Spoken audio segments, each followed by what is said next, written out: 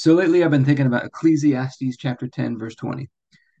It says, "Do not revile the king even in your thoughts, or curse the rich in your bedroom, because a bird in the sky may carry your words, and a bird on the wing may report what you say." I think this is where the phrase, a little birdie told me, a little bird told me.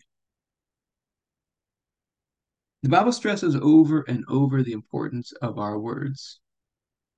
I think it's for many reasons. Number one, it's good for us to speak life, to speak words of life. The Bible tells us that life and death are in the power of the tongue. Words can be an indicator of our faith. But then one of the other themes throughout the Bible is that gossip is not good. God hates gossip. And I find this verse very interesting. A bird may carry your words. A bird in the sky may carry your words, and a bird on the wing may report what you say. God's just got some miraculous ways of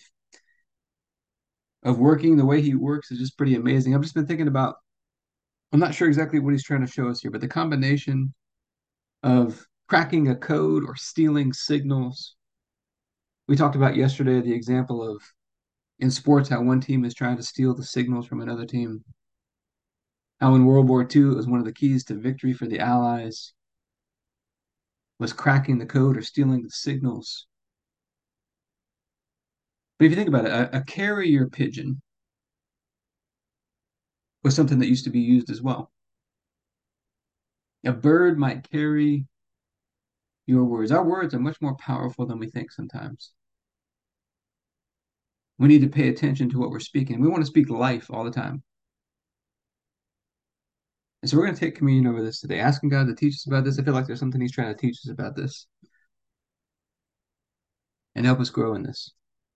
But let's get started with the daily prayer, and then we'll get into our time of communion after that. Heavenly Father, I pray for everybody who's watching or listening, their families, their friends, everybody connected to them, and all of our church and governmental leaders. And I thank you for releasing us from darkness and transferring us into the light, into the kingdom of your dear Son. I thank you for your purpose and grace given to us in Christ Jesus before time ever began. And that Jesus was struck down, he was smitten, bruised and pierced and crushed and destroyed. Also, that you could be on our side, that you could be fighting for us. And I keep asking that you, the Father of glory, would give us the spirit of wisdom and revelation so that we would know you more and more. That the eyes of our hearts would be enlightened to know the hope to which you've called us and the riches of your glorious inheritance that is in us and the immeasurable greatness of your power to us who believe.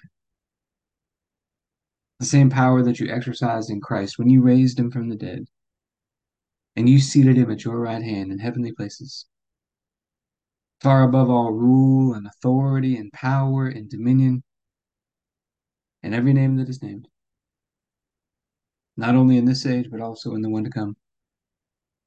And you put all things under his feet and made him to be the head of the body, the fullness of him who fills all in all.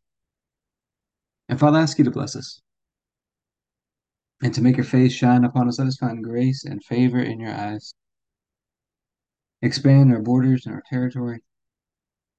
Expand our capacity to receive everything you've given us in Christ and to let it flow through us so that we do good and are a blessing to people all over the world. Send us opportunities to do good and be a blessing today. And help us make the most of those opportunities. Keep your hand on us and help us do today what's right and best in your eyes, and do it with peace and joy and confidence in you. And we ask you to stretch out your hand to heal and do signs and wonders and keep us from evil and pain. Through the mighty name of Jesus. Amen. And Father, we're asking for your help today. Help us to see in this verse what you want us to see. Help us to know what you're trying to show us here. And the thing that keeps coming to mind is the picture of the Holy Spirit coming down onto Jesus like a dove. I think there's a reciprocal to this verse. If we praise the King in our thoughts, we're thinking about good things. We're praising God. We're thinking about good things. A bird in the sky may carry those words to him as well, may bring a good report to him that may lead to our promotion. I'm thinking of, I don't know why, the story of from the book of Esther, where Mordecai, Esther's uncle, he done a good thing for the king, but it had been forgotten.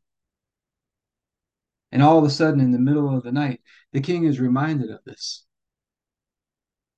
He starts working on generating a reward for Haman, or not for Haman, for Mordecai. Led to Haman's downfall. So, Father, just teach us in these verses what you want us to see and help us to apply it to our lives. And we thank you in the night Jesus was betrayed. He took the bread and said, "This is my body broken for you. Do this in remembrance of me." We get this opportunity today to remember we've been made one with you through the sacrifice of Jesus. And by his stripes we've been healed. He was crushed and destroyed by you, smitten by you, so that we could be right and holy and perfect in your sight, all through his one sacrifice. And so, Father, I thank you for this bread and ask you to bless it in Jesus' name. Let's go and take our bread.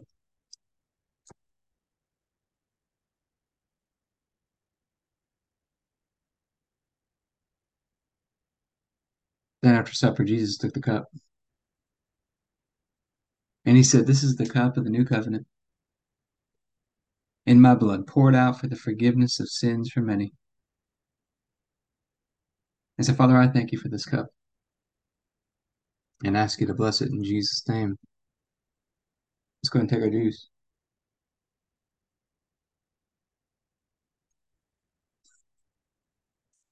All right, let's talk about some health and fitness stuff. Because I think physical exercise is meant to be kind of like a parable that teaches us how to exercise our faith.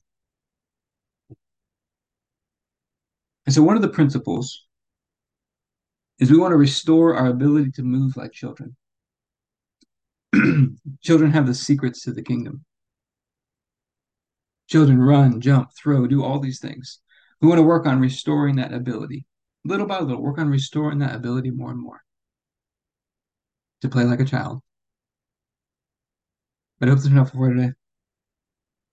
If you'd like to learn more about our programs, you can go to the AbundantLifeTrainingCenter.com.